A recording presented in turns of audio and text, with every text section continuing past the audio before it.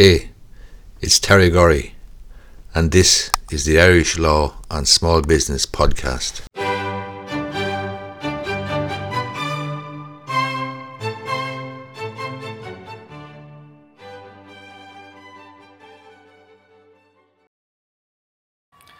One of the questions I'm regularly asked by young people, especially somebody who's buying their property for the first time or buying a property for the first time, is about the money. When do they make the payments, and so on and so forth. So when you go sale agreed with a property, be it a new or a second hand, you're going to pay a booking deposit.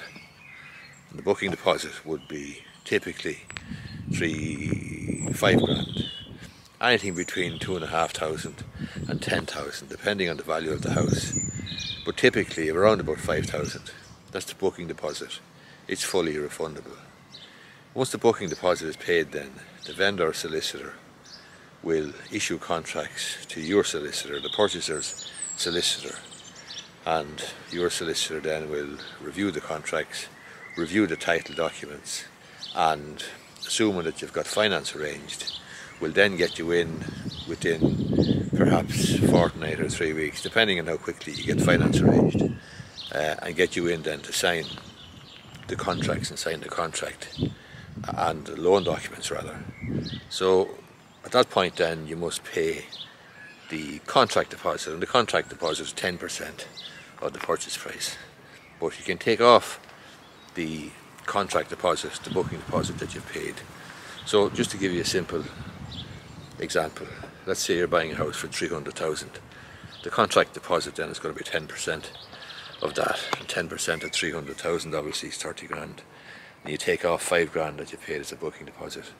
So you're going to pay 25 grand then with the contract.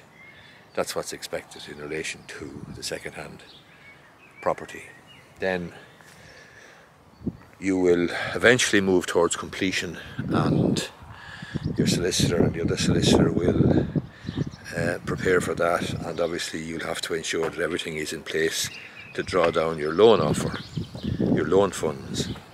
And when there is a closing date then and the property transaction is ready to complete, that will be the point at which you will have to pay the balance of the purchase price, stamp duty, your solicitor's fees, property registration authority fees, miscellaneous fees, for legal searches, for commissioner for oaths, and that's really all of it.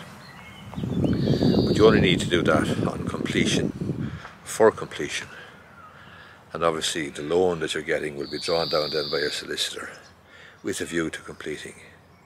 And typically completion will take place 4 to 5 weeks after there's binding contracts in place. So typically 4, 5, 6 weeks after you have signed contracts, and you'll probably sign contracts 2 weeks perhaps after you've gone sale agreed. That's the sort of time scale you're looking at for a second-hand property, and that's the sort of pattern or schedule of payments that you're going to make. So ranging from, as I say, in the first instance, a booking deposit, to eventually paying the entire balance of the purchase funds for the property, having drawn down the money from the bank, and obviously you're going to put your solicitor in funds for the various fees that I've set out, the professional indemnity or the professional legal fee, stamp duty, PRA fees and so on. With the new property it's slightly different. Not much different, but it's slightly different. With a new property you're going to pay a booking deposit. Then when it comes to paying the contract deposit, it may be possible to, if you are getting the Help to Buy grant or aid or subsidy or whatever you call it, if you're getting that, then it may be possible to actually use that as part of your deposit.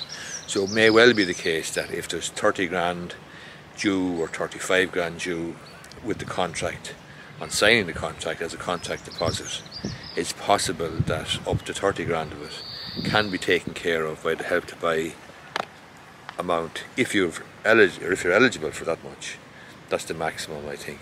So most builders will allow you to use the Help to Buy amount to pay the contract deposit So at the outset you'll be paying bank or booking deposit of 5 grand or 10 grand or whatever, and then the balance can come from your Help to Buy grant, and then you're going to need all the other money, your loan and your stamp duty, your professional legal fee, your property registration authority fees, and the other outlays, legal searches, Commissioner for Oaths, miscellaneous, and so on for completion. But clearly completion with a new house is going to take place probably much later than with a second hand, because the likelihood is that the new house may be in the course of construction, and depending then at what point you actually purchase the property or enter into the bargain, as it were, to purchase the property, and depending on what stage it is in terms of the construction phase